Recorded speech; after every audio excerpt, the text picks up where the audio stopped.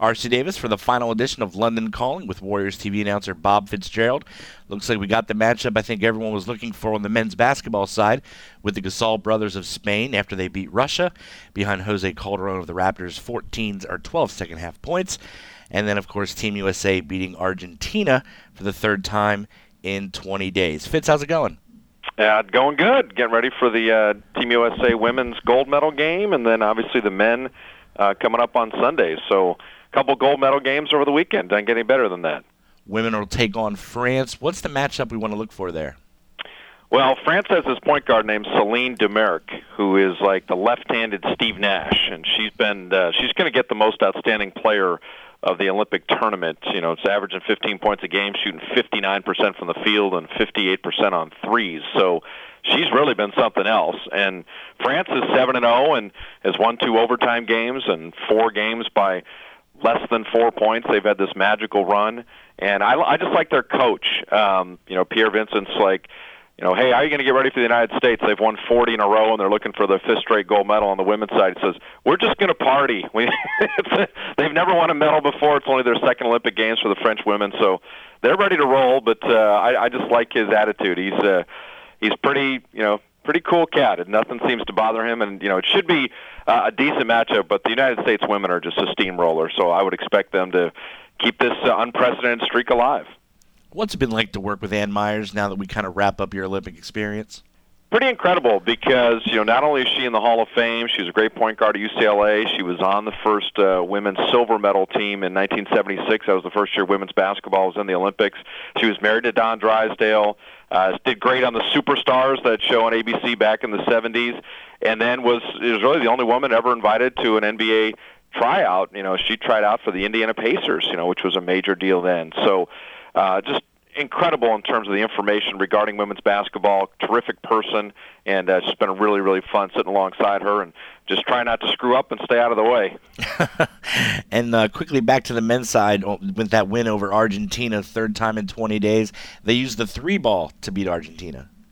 Yeah, I mean, the three-point shooting for the United States in this tournament has been ridiculous. In previous years, it have been 31% in Athens and 37% in Beijing, and now they're shooting almost, I think it's 45% on threes, and they've had over 40 attempts in 3 different games. The Nigeria game where they made 29 out of 46 threes, but it's just a barrage, and it can be Kevin Durant, it can be Carmelo Anthony, it can be Kobe.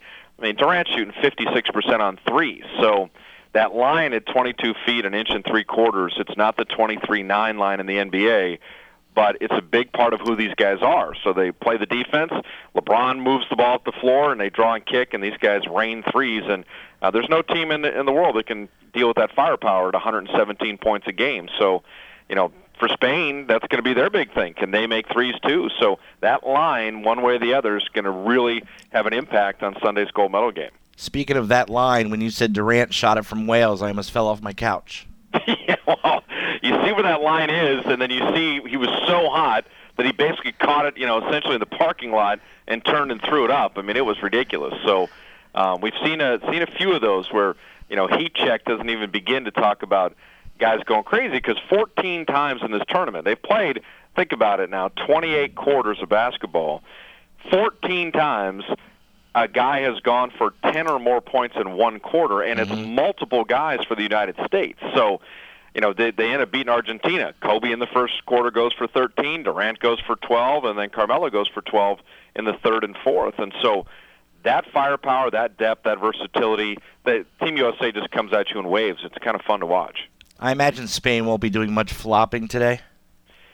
I don't know. I mean, Spain is a team that the United States beat in Beijing by 37, and then barely held on to beat them by 11 in the gold medal game. It was a 4-point game in the last couple minutes, and Kobe Bryant hit a 3 and was fouled, and that was the play Rudy Fernandez fouled out on. That 4-point play was needed. Kobe had 20 in that game. Dwayne Wade had 27. But Spain and the United States, they had 56 fouls or something in a 40-minute game in that game.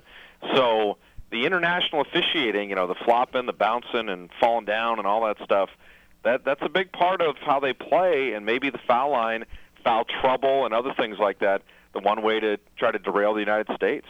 How much talk has there been about the Dwight Howard trade to the Lakers? Andre Iguodala of Team USA involved in that trade? A ton of talk, because Doc Rivers is here. Obviously, Doug Collins, my partner, is here. PJ Carlesimo is here. There's some NBA owners that are here. There's been a lot of conversation regarding this trade. And, Kobe and Pau Gasol are on the Lakers. Iguodala's moving to Denver. It's a seismic move in the NBA with 4 teams involved. And so everybody who follows the league and loves the league has an angle on it and a thought. And Howard Nash and Kobe and Pau Gasol and Dwight Howard going to play together. Andrew Bynum, Jason Richardson going to Philly now, where they also have Drew Holiday, and they got Spencer Hawes, and they've got Darrell Wright from the Warriors and signed Nick Young. So how's Philadelphia going to look?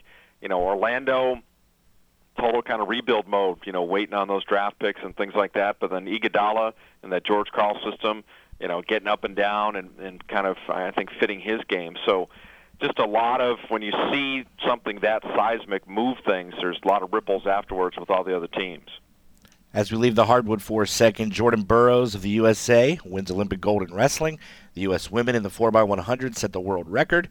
And diving has been captivating as well. There's been a lot going on this week. Yeah, to me, I was fortunate enough to be kind of at the finish line and watch Usain Bolt run the 200 and watch that right next to Carl Lewis, which was pretty awesome. And so you get out to the track, the women's 4x100. I saw their qualifying heats. I had a game when they were running for the gold medal. Just ridiculous, the speed. And so I think that, and then the decathlon, I was there for that night to see the United States go gold, silver. So there's a lot going on all the time, and you just get that sense that you're seeing history and things that kind of get etched in your mind. Phelps and Bolt, and being there to see some of that, the excellence on the hardwood so far in basketball. We'll see what happens this weekend as far as keeping the medal streaks alive, and it's just a fun thing. 16 days with an awful lot of games and an awful lot of events and history and all this stuff, being compressed into those 16 days. But that's what makes the Olympics so special. If you could sum up the 30th Olympiad there in London for us, you got to work with some incredible analysts. You've got to see your family come out and visit you because it's so close in London. Just kind of sum up this experience for you. Well, I think that the first thing with the Olympics is that everybody who is at the top of their game gets to be here. That's the 10,000 athletes from 200 countries. But even just the production from NBC's standpoint, the best camera people, the best audio people, the best replay people, the best producers, the best directors.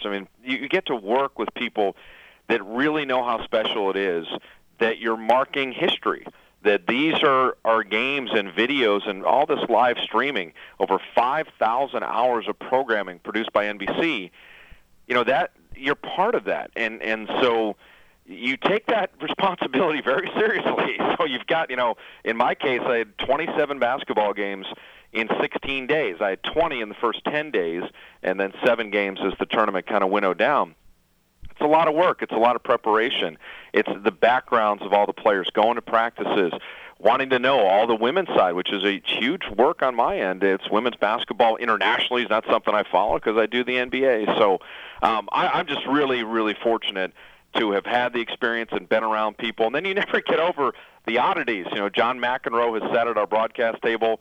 You're having breakfast, and there's Apollo Ono or Bella Caroli or Al Michaels or Bob Costas or Al Roker or Matt Lauer, Dan Patrick, and just interesting sports conversations. Interesting. Hey, is that Ryan Seacrest? It just, there's a lot to it that's a lot of fun, and you get that buzz that you're somewhere special. You're at the Olympic Games, and just for 16, 17 days, it's kind of the spot to be. So I think that's kind of what I take away from it. It's my 4th Olympics, and it's been just incredible. Well, thanks for your time the last couple weeks while you were across the pond there, Fitz, and thanks for coming on Warriors.com. Well, the Olympics getting over just means it's time to focus on the Warriors season. So I'm anxious to do that. I look at our roster and can't wait for the fall and for the Warrior games to get rolling and sit next to Jim Barnett and travel around with Tim Roy and stuff. That's really going to be a great time and hopefully a great season for the Warriors. We'll have a good call later today, and we'll see you soon. All right, RC. Medal count: USA leads with 95 total medals, China at 82, and Russia with 66. He's Bob Fitzgerald. I'm RC Davis for Warriors.com.